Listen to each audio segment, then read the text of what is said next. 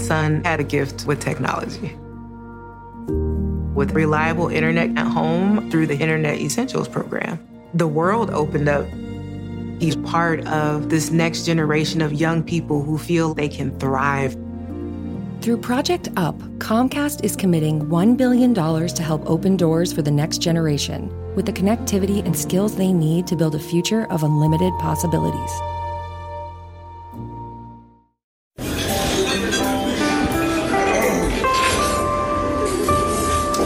Well, I don't see the point in waiting any longer. So let's bring her out.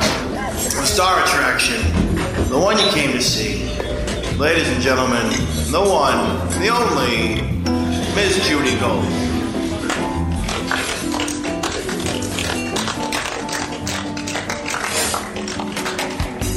So, welcome to Kill Me Now. What episode are we? 5. Whatever, you're not allowed to talk. And we're here with Guy Branum. I love Guy Branum. Me too. Did I ask I'm sorry, boss. if you liked Guy Branum? I'm sorry about that. And please ask before you speak. Yes, boss. Anyway, Guy Branum, welcome. I love Judy Gold. Thank you for having me. I love you. I love you. And this is Kill Me Now. And I'm a big Lauren fan as well now. Oh, thanks, Guy. Did you hear that? Oh, sorry. Anyway, Guy, this is my podcast, Kill Me Now, which everyone has always told me to do a podcast, and I didn't do it. And I really like the format, and I am always pissed off. So Yes. it's the perfect genre for me. But Guy, we just did Larry Wilmore together, Yeah. which was really fun. You were way prepared. And, you know, you've done a lot of writing, and that article you wrote in the New York Times about Trevor Noah was fantastic. I have you. to say, I really liked it. And I do want to talk about Twitter and social media and how it's affected comedy. Where can people, before we begin, where can people find you? People need to buy my album, Effable, on iTunes. And also they can find me at Guy Branum on Twitter or at GuyBranum.com. I love the cover of your new album. I heard a voice coming from another studio that... I'll check on that. Okay. Congrats on the album. How's it selling? Thank you very much. It's selling reasonably well for somebody who's not super famous. It was Right. #1 on iTunes for a while. That's good. I brought you a copy, even though you've listened to enough stand-up comedy in your day. You know, but I do. I mean, I love stand-up. I love it. I can only listen to people I know, but if I were Judy Gold, my response to the situation would be, hey, kid, that's cute. You want to know what? I've been through this. Like, I don't necessarily... No, I'm not like that at all. I am so not... Am I like that? No, not at all. What the fuck was that? Oh, you asked. Yeah, but you did not sound sincere. No. All right, I'm done. I'm done with you. So anyway, Guy, the reason we're having I think you're like that when a young comic won't admit that they're green or won't admit that they have somewhere to go, and you're not a young comic. You've been around. I mean, I've seen. Oh, you I'm liking Lauren less now as well. I'm not a young comic. No, you're definitely not. No. I'll just shoot myself in the head. The thing is that confidence based on nothingness, yes, and the not ever working hard, or that to me is like you got a lot to learn. But ego with nothing behind it, right?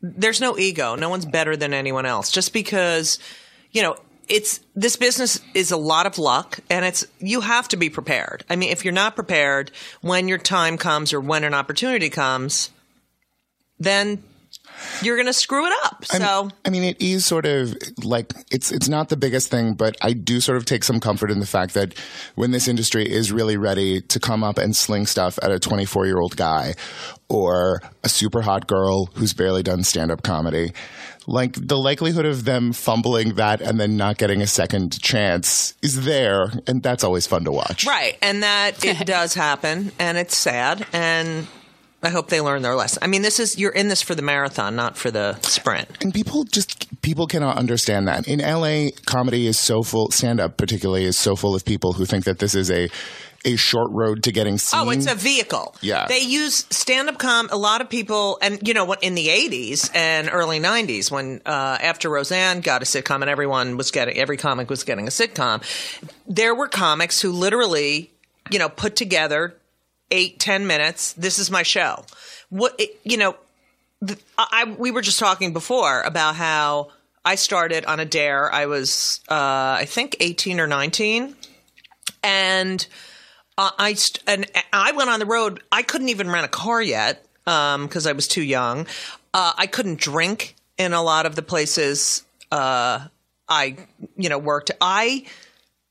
I was here before the social media, and here's my really funny Vine video, and now I have 1 billion followers. We had no cell phones. We had no internet. When we went on the road, it was like I carried my own coffee maker. Sometimes when I'm going to a college, I'll be like, how did they do this when it was maps? How on earth did they do this? Oh, yeah. Maps. There was no GPS. There were no cell phone. It was unbelievable. But you're 19 years old. Does it just feel like this is a fun thing to do, or did you really just... No. When I was a Secret Santa dare, right? So my Secret Santa had written me a note. You have to do 10 minutes of stand-up comedy and use everyone who lives on the floor as material. That's great. And so it was like God had spoken to me. Seriously. It was like, oh my God, I took it so seriously. And then I went, and when I did it, I mean, I was nervous, but when I went on the floor to do, it was in our lobby, and we had a great floor. So everyone did, like one girl, they had a play Let It Rain, and everyone poured buckets of water on her for each chorus. You know, it was like a bunch of crap. One year I had to crawl unless I was outside with an apple on my head. So, and it was ridiculous. And then I ended up in that health center because I couldn't move my fucking neck. Anyway. That seems amazing for your core strength, though. Yeah. I wasn't thinking about that. Anyway, so the point is that it really, when I did it, was like an out-of-body experience. It was like, oh my God, this is what I'm meant to do. So did you say that Larry Ambrose was there the first time you did stand-up, or the second time? So the second time, I think I actually did it in a restaurant after that, whatever. But they did a show at Rutgers, and Larry Ambrose, Bill Sheft, and Adrian Tolsch were coming to do a show. And I guess the college was like, oh, we have a young comic. Could she do 5-10 minutes? And I did, and they loved me. And I just saw Bill several weeks ago, and he's like, oh my God, that face. I remember when you were 18 years old, you know? So, and it was all about getting on stage, driving to it was unbelievable. It was, you know, this social, I feel like it has sort of ruined in a lot of ways the process, maybe, or all right. So let's go back. I want to understand what you mean, though. I feel like these people think they can do a YouTube video and that's it. They can go in a club and stand there for an hour and entertain. You can't. It takes years. It takes 10, 15 years to know what the fuck you're doing on stage. And these kids, I feel like this fucking iPhone, like it's driving me crazy. Like, first of all, this is my kill me now moment of the week. I have the iPhone 5S as in shit, and it has no memory, and I fucking hate it. Anyway, so whenever I hold it, you know, and I'm talking holding without headphones, my cheek hits the mute button. And I'm like, and my mother's 92. Hello, Judith, you know, and it's just, I fucking hate it. I was just talking to someone else, my lawyer on the way here. Hello. I'm like, fuck, I fucking hate that fucking mute button. Did you just lower my mic? I just muted you. Shut up, Guy. So, Guy, you wrote an article about Trevor Noah because his tweets... I should change my name to Guy, and then no one will ever get my pronouns wrong. Oh, you're going to spend a lot of time with people in Starbucks or third grade calling you gay, though. They already do. How about it's not about you, Lauren. No, it's never about me. I'm sorry. You know, the Starbucks people actually think my name is Jody or Julie. Do you know Aparna Nancherla? Who? Aparna Nancherla is a super funny comic. Yeah, Aparna. And we wrote together at Totally Biased, and how much she just reached a place of not trying with Starbucks, and she just tells them to say A. And you can tell that Aparna is at a place full of hope in her life when she actually says her name to a Starbucks. Right. Oh, that's funny. Yeah, my wife Chemda just says she's got her Starbucks name is Cindy. Yeah. Yeah, we should have people write in what their Starbucks names are. We should start doing these shows live. I know. How do we do that? Don't you think? Yeah, then we can get feedback and stuff. All we got to do is tell people. All right. Listen. So, Guy, you wrote this art. So, Trevor Noah's taking over Jon Stewart, right? And then he got in trouble for his tweets from years and years back. And you wrote this brilliant article, an op-ed in the Times about the process and how, of becoming a comic. And it's a lot of failure, and it's a lot, I never think of it as failure, because every time you get on stage, you learn something, if you allow yourself to. Right. And it's all about the stage time. And, developing bits, you got to go out there and say things that are uncomfortable and risky. And then you realize, oh, God, that's racist, or, oh, God, that's anti-Semitic, or that's homophobic, or I don't, because I'm none of those. But it's only racist if it's not funny. I am talking to I'm sorry, boss. Continue. We have no place for nuance in this. Right. Because at the same time that you do have to say stuff, and you have to, if you want to make good comedy, if you want to make interesting comedy, you sort of have to play with these big ideas.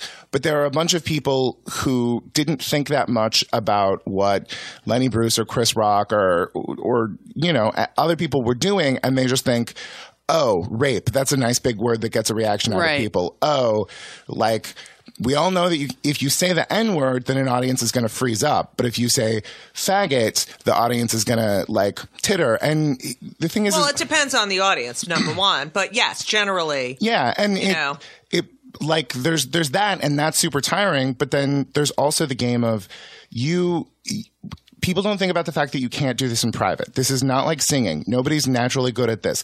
I so frequently will have friends be like, oh, well, this person's not naturally funny, or this person is naturally funny. And it kind of doesn't matter. What matters is what happens between your potential and 7 years later, like what you're doing along the way. And it requires a lot of just figuring things out, and you can't do that on your own. Well, the other thing is that it is all about, I tell people, it's all about stage time. You can sit and write on your computer. I used to say typewriter. Anyway, you could write on your computer all day, but unless you go in front of an audience, you have no idea what's funny. And timing is pertinent to it as well. But I never thought anyone was recording me, right, or, videotaping me, developing a bit and then putting it on some social media thing, and then you get in trouble. And the thing is, I don't want to live in a world where everyone's Twitter feed has been vetted so that they can potentially be a Supreme Court justice one day. Right. When I was an undergrad, there was this one girl who was like, always in her head, she was like, I'm going to have confirmation hearings one day. So, she wouldn't smoke pot. She wouldn't do anything. Right. Her boyfriend kept trying to get her to have sex in the laundry room, and she was like, no. And it was like, why the laundry room? I don't know. But you check with me first. Go, guys. Yes, we're now in a place where our president has done cocaine, and you should understand that the world's going to move along. But also, that's just no way to live. It's just no way to live. And especially if you're a comedian, comedy would be really, really boring if everybody was just saying things that were life affirming and didn't challenge or question what anyone believed. Well, that's not comedy. That's bullshit. Yes. And it's so annoying to me that, this country is turning into we're just as religiously zealoty as these other countries. These right-wing Christians, they're living in their own fucking world. I don't need Jesus fucking carrying the cross across here. Yes, I don't know who that was, but she's very funny. I mean, it's just so hilarious that up until George Bush got elected, we kept talking about how everything needed to be, all of our social services should be going through faith-based organizations, and we should be funneling a bunch of funds there. Right. And then suddenly everyone became scared of Islam, and then every penny that was ever donated to a mosque was suddenly potentially going to terrorists. And Right. then, and Kansas was so worried about Sharia law being placed in, like, and I was always like, is there going to come a day when they're going to pass one of those constitutional amendments in the Midwest that says remove, like, Sharia law can never be our law, and that has to remove their gay marriage ban and stuff like that? Right. The thing is that these people need someone to think for them. They are afraid of their own thoughts. So, and afraid of expanding their brains so that they can see other points of view. That's why I like being a Jew. Because being a Jew is all, like even your bar mitzvah or your bat mitzvah is about taking this passage that's been around for thousands of years and interpreting it your own way, you know? And we're taught to think of different sides of different, you know. I grew up in, like, the least Jewish place ever. Wait, so you were in Yuba? Yes, Yuba City. Yuba City, California. So it's like a little almond farm, like an hour north of Sacramento, a very sort of like farming place. Right. But my mom's family are Jews from Arkansas. No, they're not. Yes, they are. You're Jewy? Yes! Where's our bell? Our Jew bell. There it is. All right. Guy, I'm so excited. It's very exciting. But Did you get bar mitzvah? No. I mean, why? Because we were in the middle of nowhere. She married the Goy? She married a Goy. Like how Goya? Like, like Southern Baptist. Like everyone in my town is either like from Arkansas, Mexican, or from this one part of India. Okay. But like everyone I was related to. A little late, Lauren. Go ahead. Like everybody in town.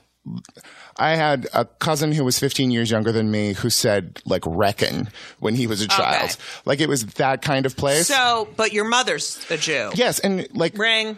And being, that means you're Jew. Being raised with a firm sense of the world... Like, the world doesn't work the same way for all people. Like, somebody's getting... Basically, her hitting me with a heart, somebody's always getting screwed over. Figure out who's being screwed over. Well, they all hate us. And I grew up with Judith, they hate us. Everyone. And you know what? She's right. They do. They all hate us. We get blamed for everything. We get kicked out of everything. Meanwhile, look at what we've contributed to the world, you know, in science, medicine, arts, fashion, literature, everything. Okay? Engineering. Fuck you. Then you hate us so also, much. Also, Jews are great in bed. I don't know why nobody talks about Lauren, you look at me, I give you a thumbs up or a thumbs down, and then you can talk. Yes, boss. Okay. So, and Jews are great in bed. A lot of they will come for us again. Like a lot of they will come for us. And again and again. All right, that's not that fucking funny. Listen. But they are. Look at what's going on in Europe. Yeah. And here, even in California. And on college campuses.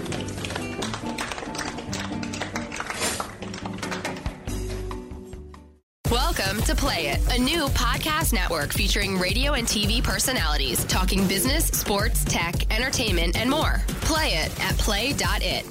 Ladies and gentlemen, the one, the only, Ms. Judy Gold. All right, anyway. So, all right. And are you... Gives a new meaning to Kill Me Now. It just got dark. We're Jews, and you're not allowed... Anyway, so... Madam Free Speech that's not funny real quick, didn't she? Right. Listen, I need to know. Yes. Because I watched you on Keanu Bell's show. Yes. Are you really a football fan? That's Kumail Bell. Kumail Bell. Whatever. Shut up. How do you say his name again? Kamau. Kamau. Ring it. Okay. I played football in high school, and so I understand it better than I understand other sports. I don't really like sports. Like, there's no... Like, there was one time when I was, like, very, very emotionally hurt by a boy, and I was at a bar, and I looked up, and I was able to, watching something where you're invested, but there's not the same kind of emotional investment that there is in a story. Right. I kind of got it for a moment, but mostly I'm just like, it's not for me. Okay, let me ask you a question. Yes. You played football in high school. Yes. All right. And you're gay. Yes. You're a gay. Yes. Okay. So, I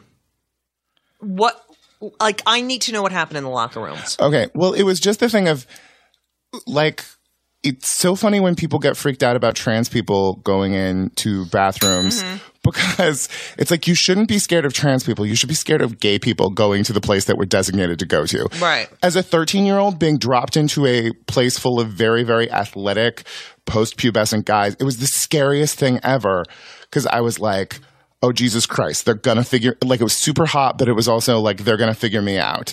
Now, did you look at the cocks a lot? Oh, God, yes. So you were looking. Did you ever get caught looking at a cock? I don't know. I mean, the thing is All guys look at each other's cocks is the thing. It's true. There were a couple of times in like we did these like pile-up exercises where we were supposed to like after whoever sacked the guy with the ball, we were all supposed to specifically pile and then stay on.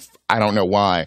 But that meant it's so sexual, that sport. I was laying on top of Bobby Cooper for like Bobby Cooper. 5 minutes, and I just like gently ran my hand up and down his stomach, and I can still remember that. And how so hard good. did you get? Oh, it was the worst. Are you getting chubby right now? Just thinking about Bobby. They're very fond memories. But I was also so psychologically broken that I like could not handle that in any way. When did you come out to your parents? After I didn't come out to anyone until after my first year of law school, and I came out to my parents first, and then like after that, just tried to get it out there as quickly as possible because everyone had been like. It was the terrible situation of everyone knew except for me. Right. And did you not know or you just didn't want to deal with it? Well, it's the interesting thing. And we need to talk about this because like female comedians coming out like well into life is a thing that fascinates me. The thing is as a gay guy, I knew it was making my dick hard when I was 13 years old. Right. I just were like, gay people are disgusting. I'm not one of them. There's just something different that's wrong with me. And it took like 4 years of Berkeley and a lot of like Shakespeare classes and chilling out and old Jewesses teaching me about Freud before I could sort of... I can't believe you're at Berkeley and you don't come out. And then I went to Minnesota. Minnesota. It was horrible. You know who went to Minnesota Law School? Who? Karen Bergreen. Oh. I don't know her. Oh, she's so funny. She's a comic? Yes, so funny. Oh, that's she's crazy. written a bunch of books, too, that are hilarious. I have to find out about this because, like, the University of Minnesota Law School is a place where comedy goes to die. Oh, yeah. She went to Harvard and then University of Minnesota. Oh, that's real fancy. Oh, my God. Yeah. You guys in a room. She's great. Anyway, but... So the whole time was just sort of like... And what year was this? Hard denial. So I came out in 1999. Okay. But before that, like my last year at Berkeley, I was writing for the campus paper. Wait, didn't you write something about Chelsea Clinton? Yes. And then the Secret Service came to your door? Yes. So because it was a Stanford versus... It was like the Stanford-Berkeley game, and I needed to write something, and I was up against a deadline. So there had been like a big hullabaloo about how no one at Stanford was supposed to talk about her in the paper, and a guy got fired because of it. And I was like, oh, there are these like fancy rich people who are like blowing the president and telling him how great he is. We're just like regular scrappy Berkeley. No one fancy wants to go here. Like we should. But Berkeley's also doing the job of educating 40,000 people from like lower class backgrounds. Right. And it's such a good school. I was basically saying we should trash their campus. Like the only thing that really separates Berkeley from Stanford is prettiness of campus because it's like 6,000 rich people versus 40,000 poor people. Right. But then I said that we should beat up Chelsea Clinton along the way. And, and that was a joke. It was a joke. Okay, what's terrible is I wrote in my column, Chelsea Clinton represents the Stanford ethos of establishment worship, which must be subverted and destroyed. The Associated Press quoted it as Chelsea Clinton ... must be destroyed. Oh, I fucking hate that. Of course they did. I react first, and then you maybe can have a reaction. It's so fucking unbelievable. Like when was it? I guess it was 2003 or 4. 4? It was 2004. That sounds right. You're right, boss. I am at a fundraiser for Howard Dean. He was in the lead, and I really did not like George Bush. So I'm doing stand-up. Janine Garofalo's there, David Cross. It was like, we're doing this fundraiser, and I say at the end of my set, first I opened up with my Dick Cheney, Mary Cheney joke, which was, I had this joke about Mary Cheney asked her mother if she could bring her girlfriend to the inauguration, and the mother said, "You want your father to have another heart attack?" Which was actually my mother playing part of. Lynn Cheney has never had that much emotion Right, in the entirety of her life. So I do that. And, at the end, I was so stoked. Did a great job. And I really want that. I wanted George W. Bush out. And so I said, just remember, we have to get that living, breathing piece of shit out of office. Okay? I mean, it was like I got death threats from my family. No. Yeah. I had you got death threats from your family for my don't sleep well tonight, and if anything happens to your kid, it was like, God. Oh my God, it's like ridiculous. How much have you paid attention to Gamergate? Gamergates? Yes. Are you at all aware of that? No. It was these girls who basically made some relatively innocuous comments about the place of women in the video game industry. Uh-huh. And then all of the nerds got together and started sending SWAT teams to their homes and figuring out where they lived. It's basically just like the best example of the disparity in violence threats that happen to women who say something versus men who say something. Right. And it's terrifying. And these guys get away with, you think of all the politicians that cheated on their wives or been in these scandals, and then, rush, fat, fuck, no kids, 4 marriages, a drug addict, talking about Hillary Clinton, and her legs and her breath. Fuck you, you fat piece of shit. It's just, I don't understand where this shit comes from. All right, so let's go back. So it's 1999. It was just the thing of when I was at Berkeley in the campus paper, I said that I was not gay in my column, and the editorial board of the paper voted to disagree with me. And too much. Your heterosexuality was a typo. Uh-huh. That's great. So yes, I came out in 99, and it was terrifying, and it really was pushed along. What did your Jewish mother say? My mom cried. She was very upset. My dad said, "What, did God make a mistake?" And I said, "No, you did." And my mom, honestly, to this day, kind of believes if my father had managed tag teaming the Logic better, they could have talked me out of it. That's so ridiculous. And how old are your parents? They are now 62 and 63. I don't get that. My mother's 92. Yeah. What? I have a theory, okay, on the baby boomer generation and how conservative they are. It doesn't make sense because they were all hippies and free love and what the hell, right?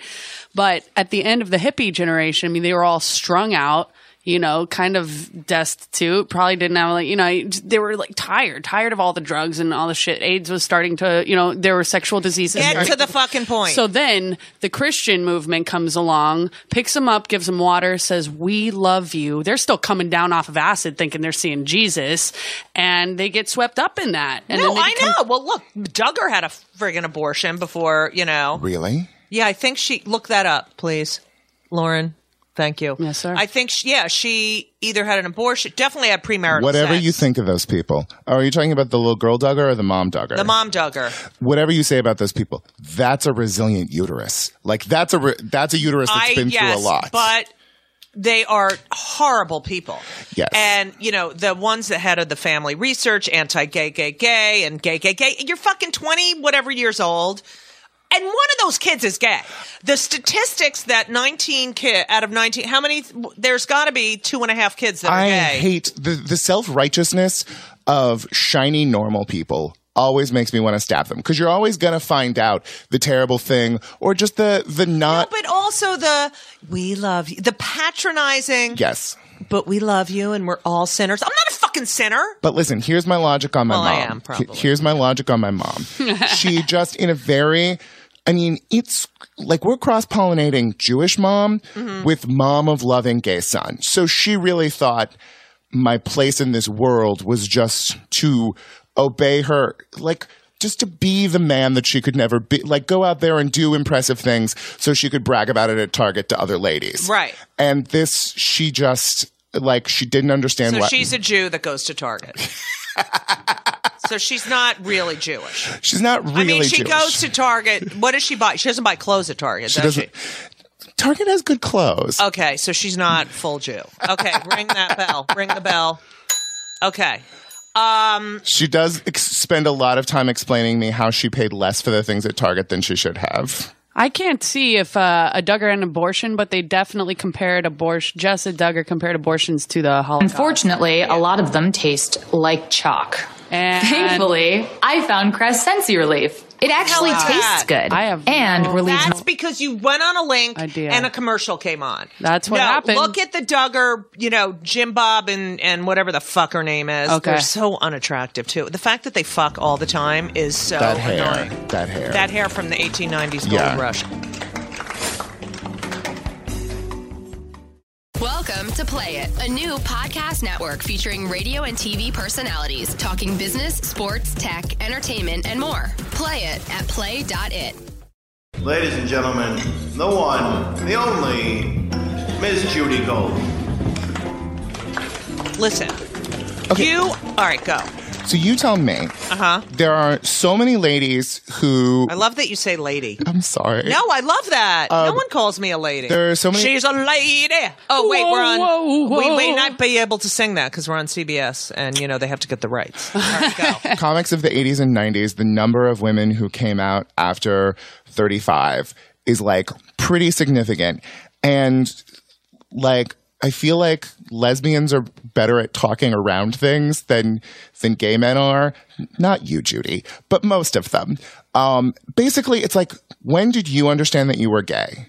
When did you? So I always knew there was something different. From the time I was 3, I'm I'm not like them. I remember when we moved to our house in New Jersey, we lived in an apartment, then we moved to the house. And I remember I knew that I would get crushes on girls and not guys. And it wasn't until I was an adolescent and you become sexual. It was the complete natural process of a straight heterosexual person. Well, I always just wonder about these people who say, because Wanda's pretty forward about saying no, I understood that this was a thing. I just didn't really go after it until later. But the people who say that I was 35 before I figured it out. That to me is ridiculous. I question that. Now, I always knew.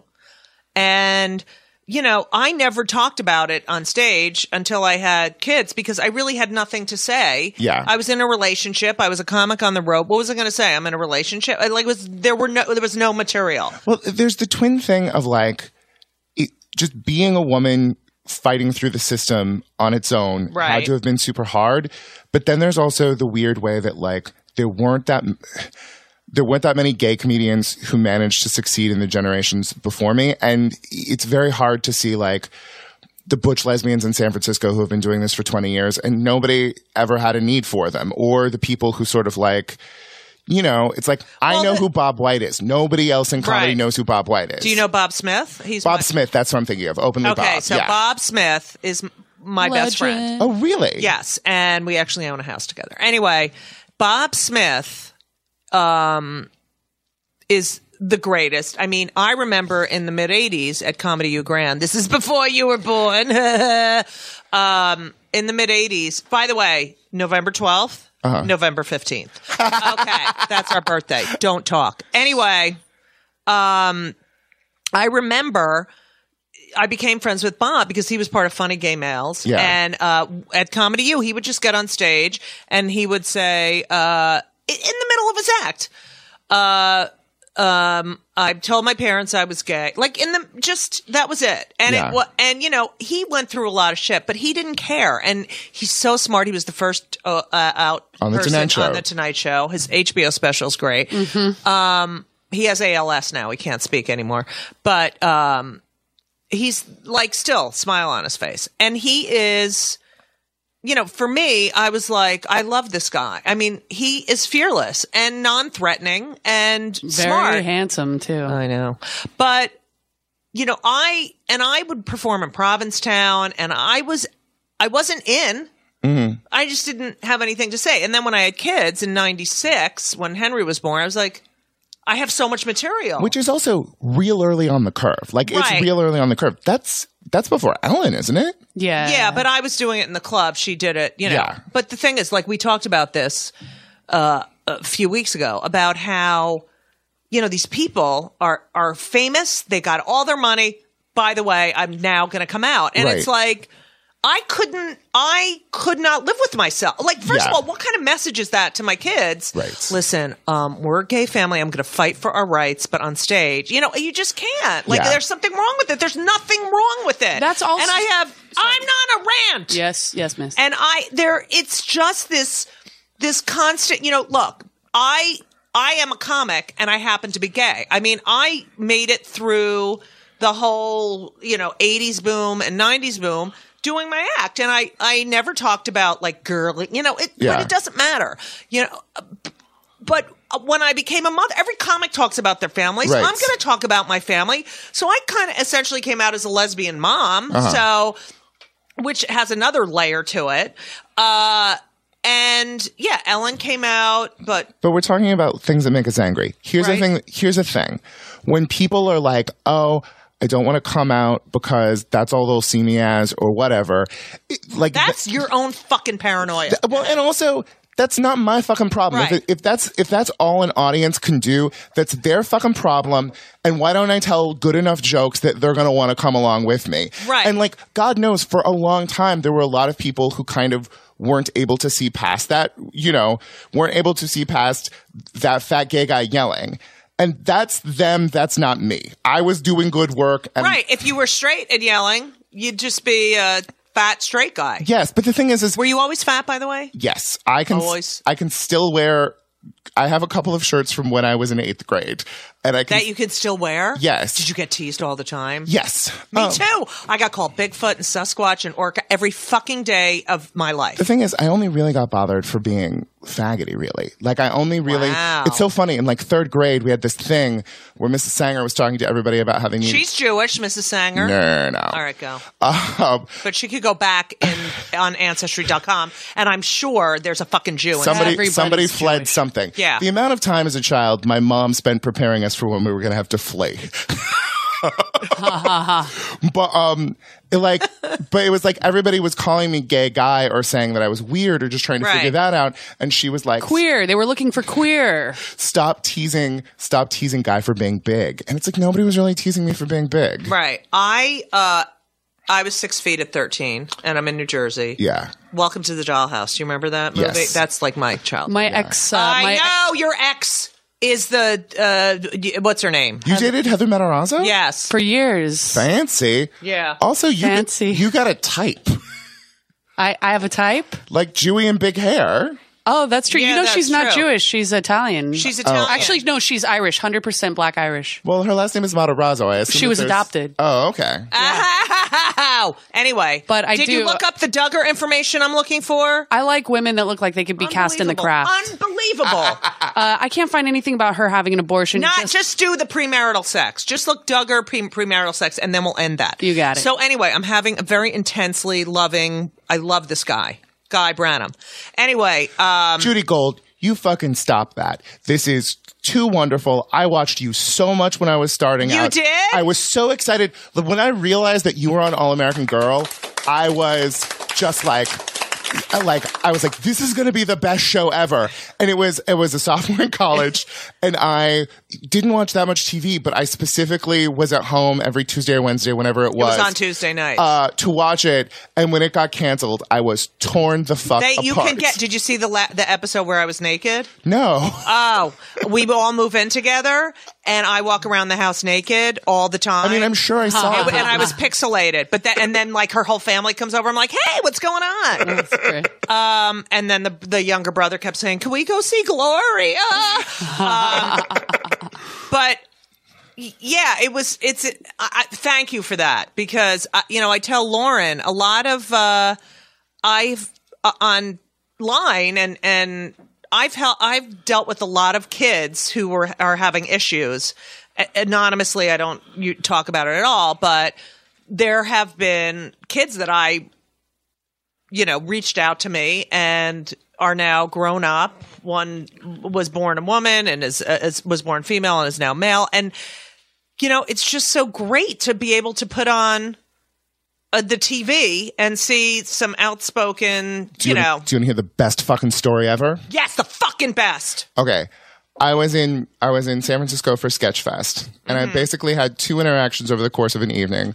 One with sort of like an out gay comic who was just from that generation before me, who were so scar-ridden by all of the rejection that he was kind of a dick to me the whole way up and just sort of didn't deal with me. So I had that interaction, and then I had an interaction with a guy who came out of the closet not that long ago and is still not so great about being around other gay people. Right. And I was just in very much this place of, there's no fucking place for me in this. Why do I do this? Blah, blah, blah. And then there was this gorgeous, gorgeous boy in the corner making s'mores for us. And Michael McKean or whatever his name was from, no, the one from Mad TV. No. Okay. That one has always been lovely to me. Okay, because I love him. Yeah. Well, I was just trying to figure out who it is, and I wrote it down. Judy and Guy had a little note passing session go ahead. for those listeners listening over audio because it's a podcast. I went up to this boy to find out whether he was gay or not for one of the other gay comedians there. And before I had a chance to say anything, he was like, "Oh my God, you're Guy Branum." And I was like, "Yeah." And he was like, when I was back in Little Rock, seeing you on TV was like one of the first things that let me know it was okay to be gay. And I was like, first of all, isn't that make it all worth it? Made me feel old. Like, why? But no, it was so completely worth it. It was so completely. Do you know how many people come up to me and they're like, "My grandmother loves you," right? Or "My mother loves you." I'm like, "Fuck! What about you?" "Oh, I love you too." But yeah, it's so important. Like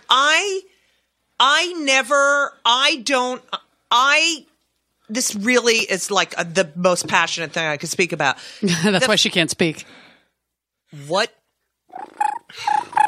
Thank you. You are born, like I just spoke at this, GLBTQ for high school kids, Pride Works. And I said, you didn't ask to be born. You were born this way.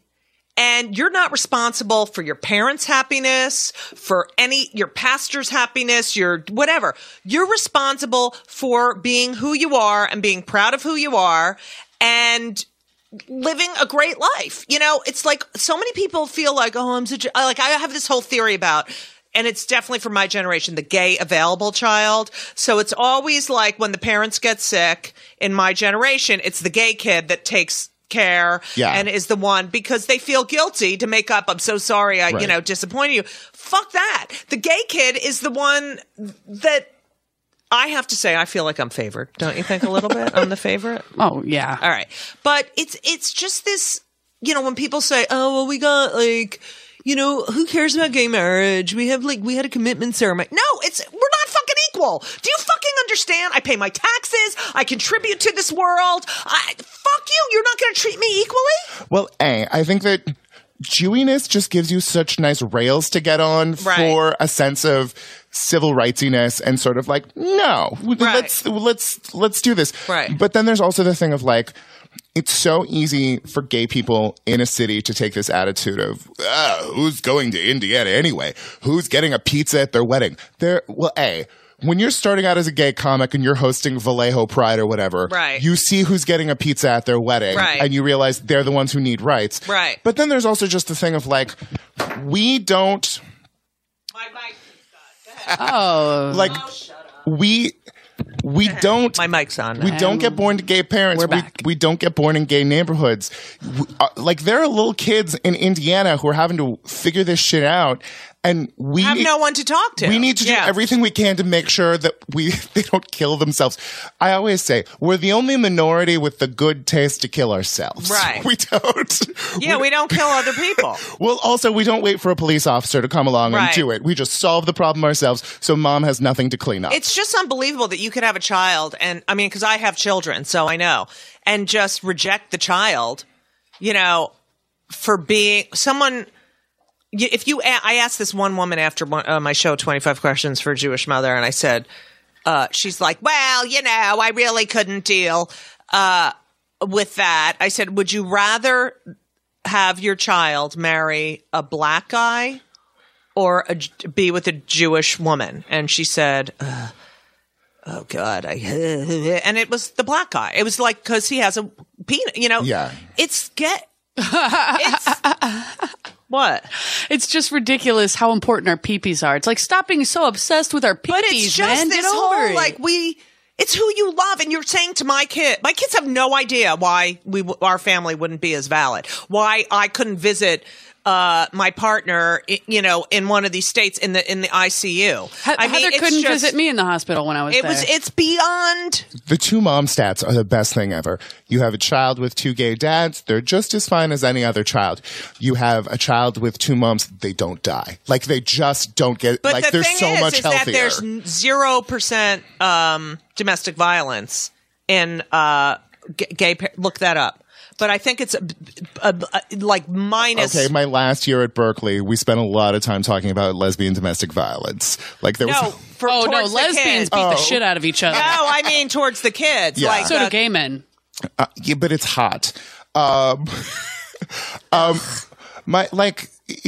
mom won't they'll watch me on the TV with the sound off. Like they're excited that things are happening for me. It's just so bothersome to them that it's tied up with one of their great shames. Right, but that's their problem. That's what these people don't understand. It's not your problem, it's their problem. Like my mother's like, why can't you be like Ellen? She doesn't talk about it all the time. I'm like, I don't talk about it all the time, but that's who I am. I'm not going to fucking not talk about it. But it's also, what's interesting about that is these ladies who honestly taught us to be pushy and taught us to go for what you want. And yes. Yeah. And also who vented all of their emotions at us are somehow expecting us to not be. Oh, right. To be repressed. Yes. It's like my mother, if the gas station attendant dripped a little gas on she'd be writing a letter and calling the head of Exxon. My mother was like this, an advocate, for herself, like a consumer advocate. And was always, I got a review, 25 Questions for a Jewish Mother. We got a rave in the time. It was a very well reviewed, very successful show. And we went on the road for 3 years. And the Star Ledger, which is my hometown paper from New Jersey, the guy gave me a terrible review. And I'm at a media thing, and the Candy, her name was doing press for the show. And she's like, Judy, I need to talk to you. And I'm like doing some kind of radio show. She's like, I really need to talk to you. I just got a call from the guy who wrote the bad review that there's a message from your mother on his answering machine, and she wants him to call her back. He's not going to call her back. He's not going to call her back. And you can't have your mother. So, of course, I was like, oh, God, it's embarrassing. And then I called my mother. She's like, I can't call him. First of all, it has his phone number in the review at the bottom, and he has his opinion, and I have mine. So if I have to listen to his opinion, he can listen to. It made so much sense, and I was like, "That's why I love my mother." But she fucking called the reviewer to tell him what an asshole he is.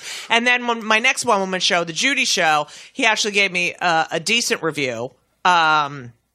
But, it said something about, my mother. There's something beautiful about the world that you come from never really getting you. Right. That I think is lovely. And also to your point about, I think that if you can do the work of figuring yourself out, coming out of the closet is so valuable because having that breaking point. Well, that's what Harvey Milk said. And because then everyone will realize, oh my God, my best friend's gay. Oh my God, my dry cleaner's gay. My bus driver's gay. But also internally realizing, oh, I'm not living for them. I'm not living for me. Yeah, and when you accept that the structures of the world around you don't necessarily work for you, you can pick the ones that do work for you, And also this whole caring about what other people think. Like Elisa, my partner, who I love. I'll say something. We'll be out to dinner, and I'll say, "Oh, and Elisa and I had a fight about blank," and then we'll leave. Now they think we fight all the time. I said, first of all, I don't care if they think that. And second of all, they don't. And all people think about is themselves. That's all they fucking give a shit about. Well, also, you said you wanted to talk about social media. And I think the best thing about social media is getting everybody a lot more chill with being honest so that we can all be honest and not have to pretend that we're these people who don't fight or, But it's also it gives a platform to people who do not deserve a platform. It also is... this is what I really find this sad. So I'm watching TV, that new fucking iWatch or Apple Watch is coming out. And there's a guy at the end of this commercial. I said this to Elisa last night. Like the end of the commercial, there's the guy is laying in bed and he's reading, and his watch makes a noise, and it's a heart pitter pattering, and he's like, like someone loves me. You need a fucking watch with a heart icon? What about calling the person and saying, I love you? You know, Yeah. like it's unbelievable the lack of interaction. Like I talk about how I used to get stoned and go to Tower Records and sit there 4 hours looking through albums. No one bothered me. I had thoughts. They stayed in my head, or I wrote. I mean, we are now having they also tell you when you have to get up and walk around. Yeah. You know, it's like we now have a computer telling us, it's time to get up and walk around. Just what the fuck happened? I do worry. Yeah. I do worry about people losing the capacity to think for themselves. The Uber driver who brought me over here just couldn't do anything but do exactly what the GPS was telling him That's to. what I did. I told him no, and then of course I realized the GPS was wrong. But anyway, I did Waze. Do you do Waze? No, I don't. Waze is a really good GPS because it's real time and it gets you out of traffic. Like if you're in the car, if you're a Wazer, you can say, there's a lot of traffic, and then all right, whatever. Go. Integrating traffic knowledge is extremely important to Yes. figuring out routes in Los Angeles. Yes. Here, I used to look at the Thomas Guide. Did you read the article about the Thomas Guide in the New York Times a few weeks ago? So in the magazine, they had now, when I went to LA it was 91. I got a guest spot on Roseanne, and I started doing Mitzi Shore in the belly room upstairs. Gave me every Friday night. Oh, that's awesome. And I had my own show, and I really developed material for my HBO special where I won the Cable Ace Award. Anyway, but and I always got on stage. I'm one of these people. You can ask Lauren. I work fucking 24 hours a day. But the thing is that you couldn't get anywhere without the Thomas Guide.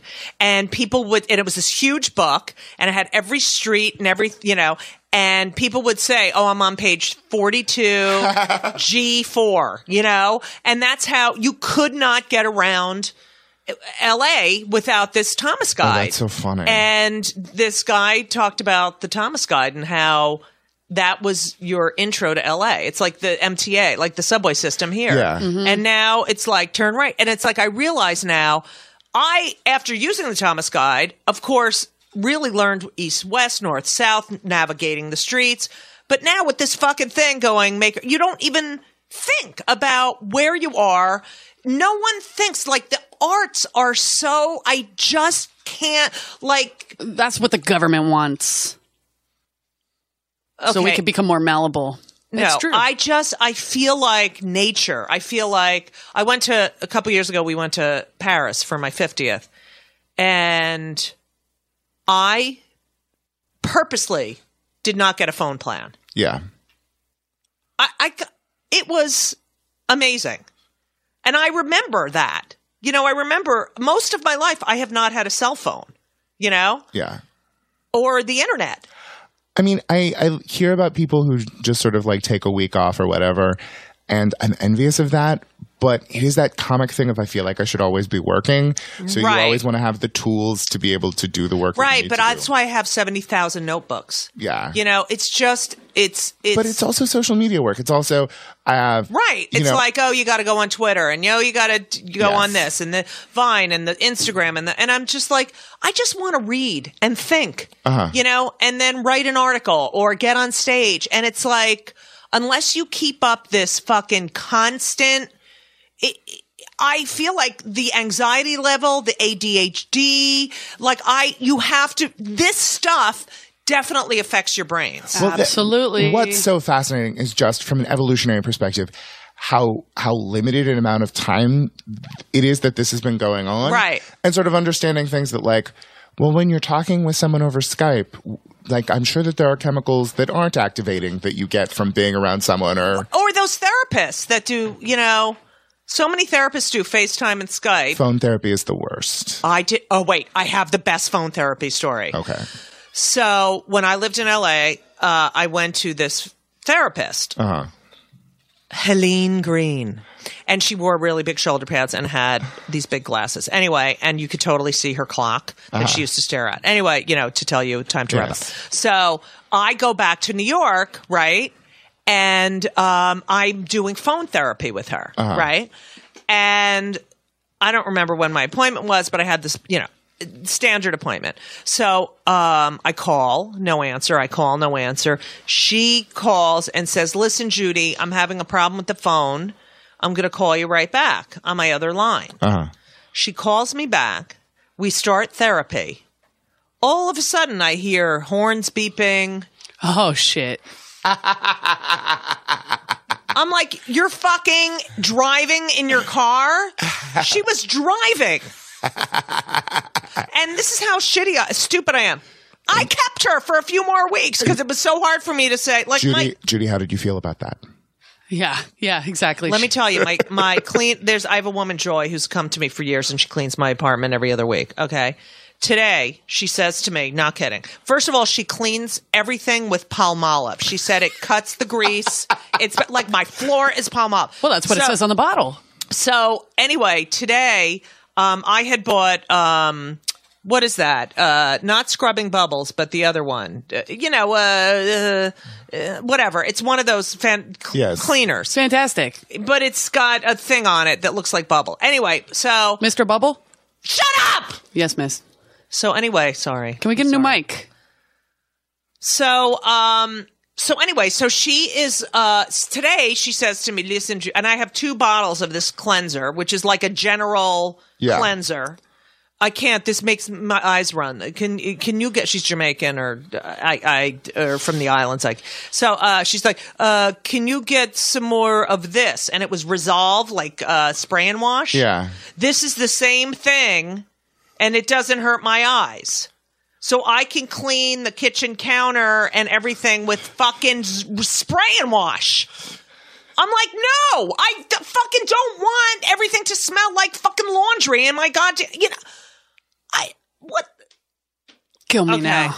That's a kill me now. Where I'm the fucking host. Look, one of the beautiful things about California is you're always dealing with a Spanish speaker who's cleaning your home. So there's a certain level of communication that will be impossible. Mm-hmm. And like that plus guilt means I just never question what Maria does. Right. Maria's ways are her own. When she sent my cashmere hoodie through the washer, it was a difficult day for both of us. God. Because being big, they don't realize how much we treasure our clothes. They make shoes. One cute thing for me a year. Right. Like people don't understand. The Big and Tall men's stores are just they're only for Armenian 20-somethings and JV football coaches. And like everything is for them. And I'm able to find like one adorable thing a year and it costs too much money. Right. And it's just not replaceable. My son is 13, my younger son, Ben. Yeah. And he's about 6'2.5". He has a 14 men's shoe. Is he the crazy good basketball player? And he's the crazy good basketball player. All right. So his shoes are tight. So he's going to be a 15 soon, we're done now. Now it's like some fucking online.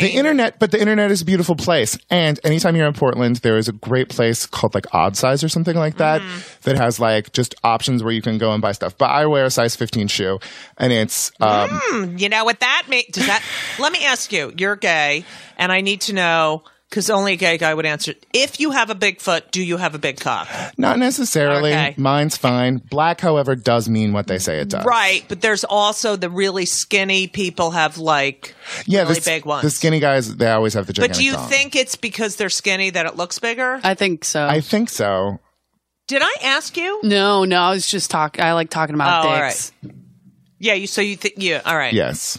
Because the only guy I had coitus with in college, which was actually because I was with a girl before. You might be a lesbian if you call it coitus. I felt like, I come from the generation where I had to be with a guy to prove, and let me tell you, it was the most unnatural thing ever. I felt like I was being raped and molested. Like it was just completely, it was like if Christian Finnegan was with, because Christian's here, but was with a guy, Anyway, so. I think that would be super hot. I know you do, but wait, he's not with a guy? What I'm saying is the guy was really skinny and had a 10-inch. Oh. And someone goes, well, that's why you're gay, because it was too big. And I'm like, no, that's not why I'm gay. That's a rough way That's to what he start tells out. people. Welcome to Play It, a new podcast network featuring radio and TV personalities talking business, sports, tech, entertainment, and more. Play it at play.it. Ladies and gentlemen, the one, the only, Miss Judy Gold. Here's my thing with pornography, heterosexual pornography. Those girls always just seem it just always feels coercive. Like, it never feels like it. I don't watch a lot of porn because Yes. I have a very vivid imagination. Yes. But the porn I've seen, the women are shit. They're pieces of shit, and so I can't deal with that. The I don't know. A lot of lesbians watch gay guy porn. Yes. And I think it's because they're equal partners a lot of the time. Yeah, it's the I mean, one time in Portland, I have a joke about this, but one time in Portland, we went to, comedians went to a strip club, ha ha ha, and I was very much preparing for, the degree of, oh, this is sad, but it was a cool, lovely, everyone has a master's degree about what they're doing kind of situation, and it, female sexual objectification can be so nice if there isn't just that layer of terror and creepy on top of it. Right. And the nice thing about sexually objectifying gay guys is you're never going to strip away our humanity. Our world understands that men are supposed to be people. Right.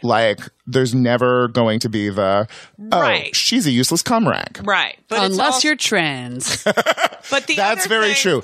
Your bodies belong to all of us. That's right. You exist to be killed on an SVU. Blah, blah, blah, blah, blah. I'm ready. But the guys are much, it's much easier for them to have sex without emotion. Yes. Without feeling. And it's just a sexual act. I can't do that. I don't want to have sex with someone who I don't have feelings for. I just don't want to do it. I'd rather read a great book or some New Yorker article from 3 years ago that I kept because I fucking torture myself. I fundamentally do not understand why the person who's supposed to be the primary relationship in my life is the person who I have good fucking chemistry with.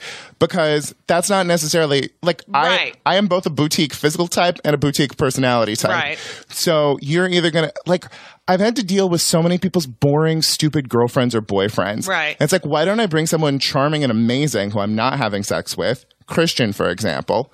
And then he's not that great. And then he's pretty cute. Have some guy who shows up to my house when things need to get taken care of, and we take care of things. Now, I have my friend Dale. Who is my understudy in Clinton the Musical, which you both have to come see. I will. Eric, are you going to come see? Eric's an amazing photographer, and he's here taking pictures. Yeah, that's what I just said. Right. He's a photographer, and I was just about to say he's here taking photos. Yes, boss. But you had to say pictures. I'm the fucking host! Eric, is it photos or pictures? It's photographs. Photographs, anyway, we were both wrong. I did whatever. So now I forgot what I was fucking saying because I had to go off. Your understudy, Dale. Dale. So Dale is You're 61. Hired. Okay. He has been an understudy for 40 years. He is one of the most well-respected musical theater people ever. Patti LuPone puts him number one in his book, thanks him. And he said, if I wasn't an understudy, I would never have had the opportunity to work with all these incredible stars in these incredible parts, right?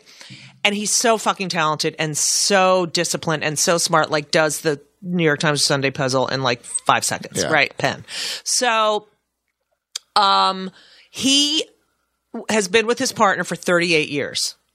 After, 20-ish, they split and they got back together.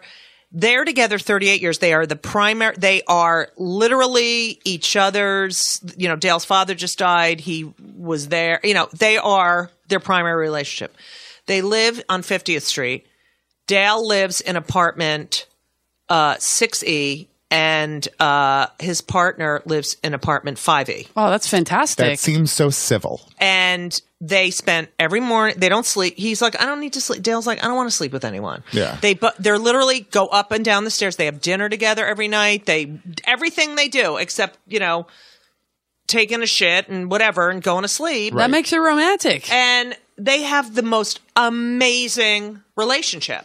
I love that. I think it's so great. of course I tell Elisa that, right? And she, everything I say, that's why it's hard to be with a woman. I have a lot of, I think like a male a lot of time. I'm fearless. I never thought because I'm a woman I can't do something. My father kind of taught me that. And, this whole female comedian, male comedian, I think I was so good friends with all the guys, like on Tough Crowd. And, you Christian wrote on Tough Crowd, and I was sort of the token girl because I never wanted to fuck them. Right. I just wanted to talk and, But I think one of the things of stand-up comedy is everyone must successfully be able to be a 25-year-old boy in a hoodie. And, I'll completely yell at people for being homophobic or misogynistic or all of that. But, when a little gay boy comes whining to me, I'm like, no, you have to be able to hang. You have to be able to do that.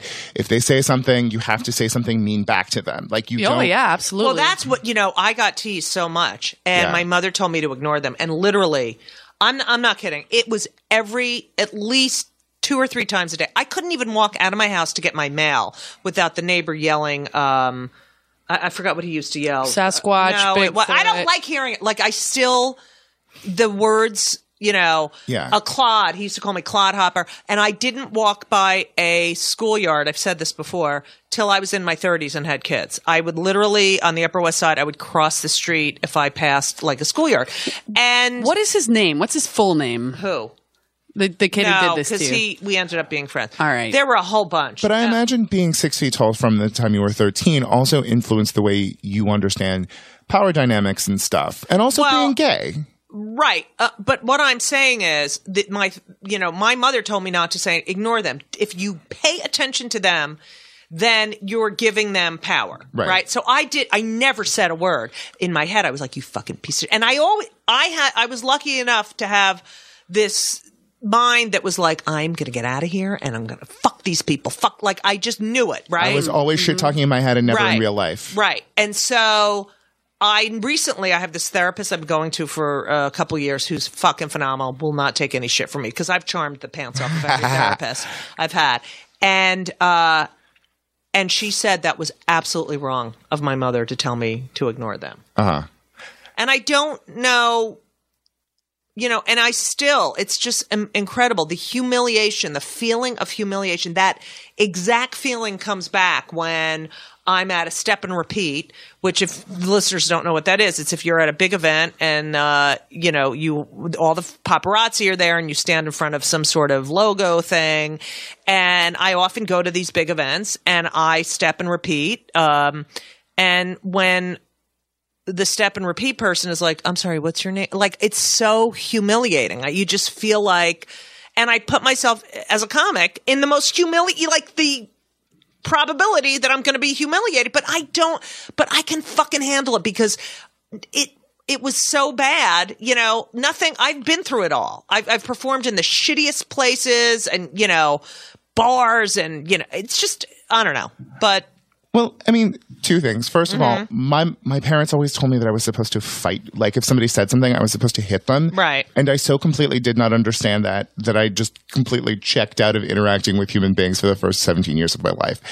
But then there's also just the point of you kind of, that Eleanor Roosevelt quote about I play Eleanor Roosevelt, including the music. You also which one? Play Linda Tripp. Is it Ghost of Eleanor Roosevelt's?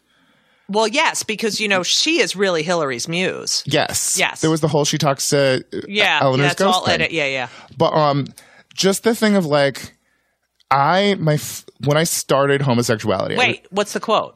Oh, the quote is people can only make you feel lesser with your consent. Right. And it, when I came out of the closet, I was just, I'm not pretty enough to be gay. I'm not pretty enough to be gay. And it was terrifying and horrifying. And then just coming to that point of oh, just don't do that.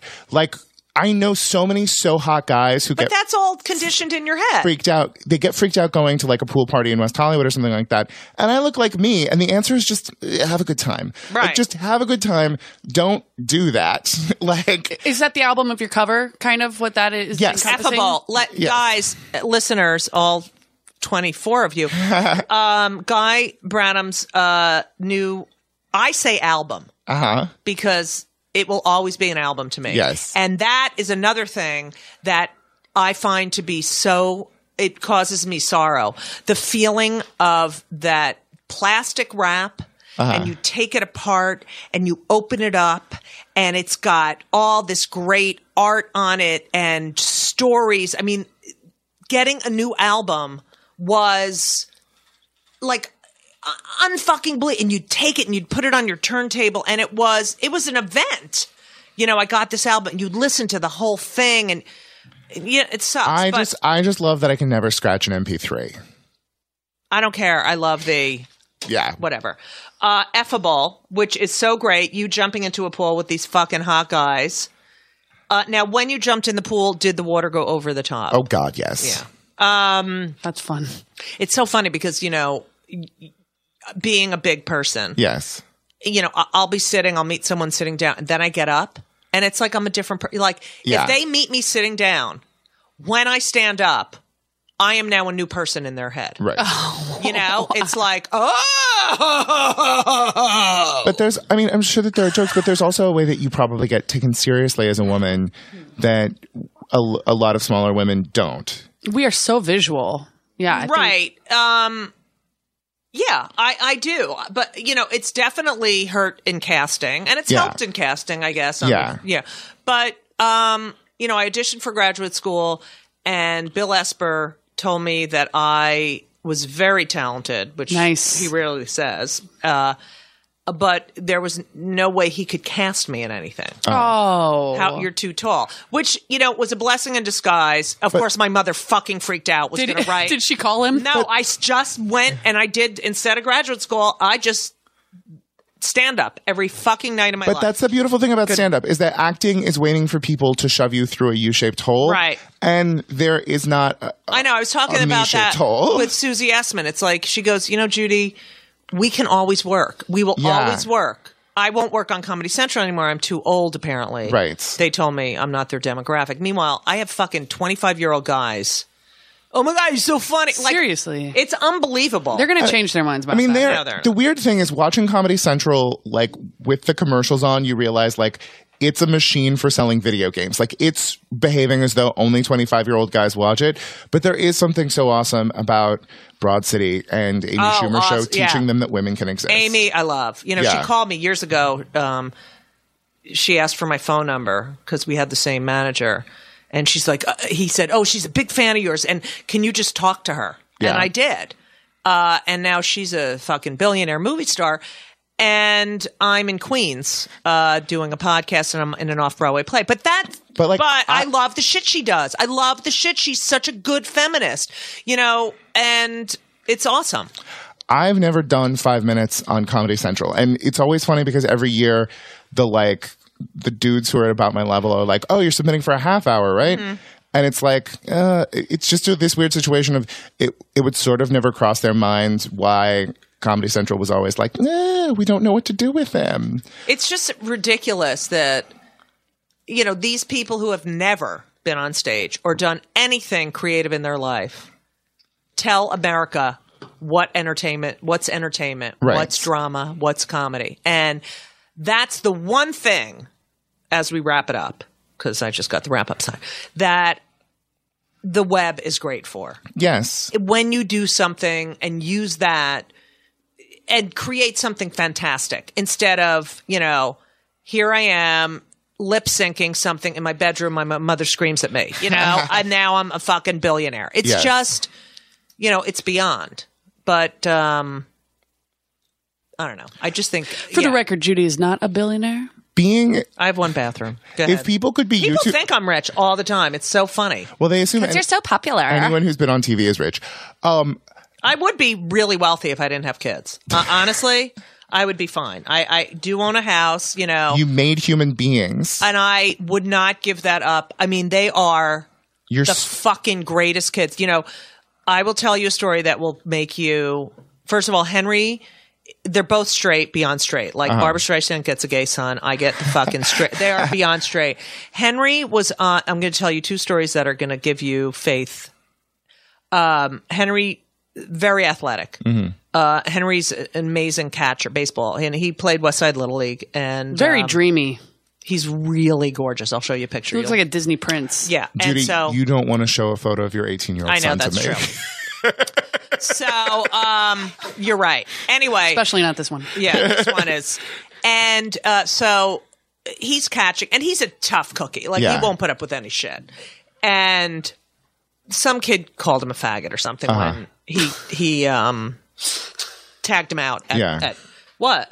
I'm just how you just called a son with two moms a faggot, right? It's just like how do you even respond that's how to that? they trash talk, you know? Yeah, they don't know, of course. And then they hit each other's asses. But he's been called a faggot because he has two, you know, of course. And he's very violent. But he got up, stopped the game, and said to the coach, he ran over to the coach, if that guy calls me a faggot again, like, I will fucking kick the shit out of him. Do not call me a faggot. I have two moms. They're right over there. And blah, blah. All of a sudden, the coach walks over to us, everyone and our team, and he says, you know what? I'm very, very sorry. I'm gay. And he came out to the team and to us. And I will not put up with that. How lovely is that? How simple is that? How much does that solve that problem? And how wonderful. All right. Then Ben, the 13-year-old, he's an amazing basketball player. And he'll play at the schoolyards and I used to bring him to the what are they? The courts? No, I bring him to the playground, the special house, the YMCA community center. No, shut up. I bring him to the projects to play because I want them to learn how to play street ball. Yeah. And then they're like, I used to play with the kids were so like, why you let your mother play? Yeah. And they were great. I love those kids. Anyway, so he's playing at a schoolyard or something, and this kid's like, you're fag. And Ben, so he's the one, he came out of me, Henry came out of my ex, but they're both. Yeah. And so Ben's approach was, after the game, went up to the kid and he said, why do you hate gay people? And the kid's like, I don't hate gay people. He said, really? Because when you use words like that, it makes you sound like you hate gay people. Yeah. And I have two mothers. And if you keep using those words, you know, everyone is going to think you're whatever in his 13-year-old thing. And and just to see these kids stand up for themselves and their family. Yeah. You know, like Henry's in a frat. I go, does everyone know you have two moms? Yeah, no one cares. You know, he doesn't give a shit. And these kids he's at University of Indiana in Bloomington. Yeah. And he never would they ever. Yeah. They're probably like hot. No, but they, you know, I don't know. Maybe it helps that I'm a comedian, but they don't care. It's lovely. The younger generation. And I saw a tear come out, and I love you even more for that. Go ahead. However creepy the internet and all of these things are, there is just the thing of like, we live in a different world. People are nicer. Like, you know, in 1963, it probably seemed unthinkable that we could, you know, live in a country that was less segregated. I really can't talk about how we've fixed race well. Baltimore is still on fire. You know, we talked about that. All right, then we have to wrap up. Right. But we did talk about the Baltimore thing and all this stuff going on. And, you know, why now? Why now? And I think, well, you know, there's an element of, well, this has been happening and now we can record it. Right. There's the element of that. But also, I think that these African American and low income and Latino, they see that we have an African American president who is treated like shit by white GOP senators and congresspeople and governors, and they have no respect for him. And he's the fucking president. And it's like, we can, even with this guy, you know, here, he gets fucking it's ridiculous. I just hope we get a taste of Hillary, because I think the Republican Party will be. I'd like to taste Hillary. Yeah, they will be tired of having like gone after him in the way that they did, and Obama showed up with like 4 years in the Senate. She's going to show up knowing every dead body in that town and having something on everybody. Is there anyone more qualified? It's crazy. And part of me, a little bit of me, is mad that America's first female president will be the appendage of a male president. Part of me is like, Ruth Bader Ginsburg, she played her own fucking game. Like, she played her own fucking game back in the 50s and 60s. And what about ladies like that? But they don't want to be president. Yeah. She's just so... They weren't allowed. Well, no, they got 85% of the way or whatever. Right. The thing is like, she's so fucking earned it by this point in time. Like, it will be amazing. You know, like this Rubio and all these people. This woman was, first of all, a very successful lawyer, and she was a Republican. She was brought up Republican. Yeah. And, you know, law school, first woman of Arkansas, whatever, first lady, senator, secretary of state. I mean, like, what the fuck more do you want? Yeah. It's very twice as hard to get half as far. Right. But it'll be... I like that. It'll be fun to see how she tears the shit up. Guy, I got to tell you something. I mean, I was excited to have you on. You have gone beyond what I... Judy, thank you so much for this. I appreciate it a lot. Do you want to ask him about his antidepressants? I'm going to... Oh, yeah, I have to ask you. This is a kill me now. Are you on any antidepressants? I'm not currently on antidepressants. Law school to 5 years out, I was on Prozac, and then 2005 to 2009, I was on Prozac and Wellbutrin together. Like, I got to a place where I felt comfortable without it. I also just wasn't doing stand-up as much when I was on the meds. Okay. Oh, yeah. Zoloft makes me puke. What? The Zoloft makes me puke. Yeah, the Zoloft does, but... you weren't on Zoloft. You were on Prozac. Yes. I've been on every one, and I've also had a major clinical nervous breakdown depression. And I am now on the Wellbutrin Paxil combination, and also Ritalin. And I mean, I'm on some and Trazodone for sleep, and I take a lot of vitamins, and but. My fear, of course, is that I will have another nervous breakdown, which I do meditate, I do exercise, I do all the shit, but I'm afraid to not take them. Marching my way out of my big depression is like that thing I can always look back to like, I did that, and I can do that again, and it's nice to have been through it. Mine was awful. I couldn't even speak. Oof. Yeah. Mine was a little bit of a... I heard a voice smaller, about someone else. I'm still marching out, but I'm shaking it off. No, I was dealing with this with Lauren for a while. Yeah. I really changed my thoughts about mental illness. But, look, we're creative people. We live in our heads. And you want to suck a head. And I hope you get to.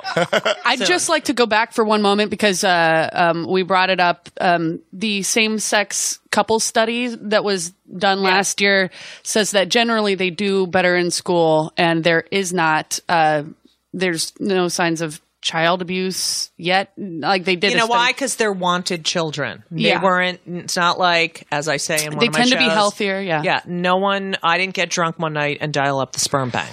You know what I mean?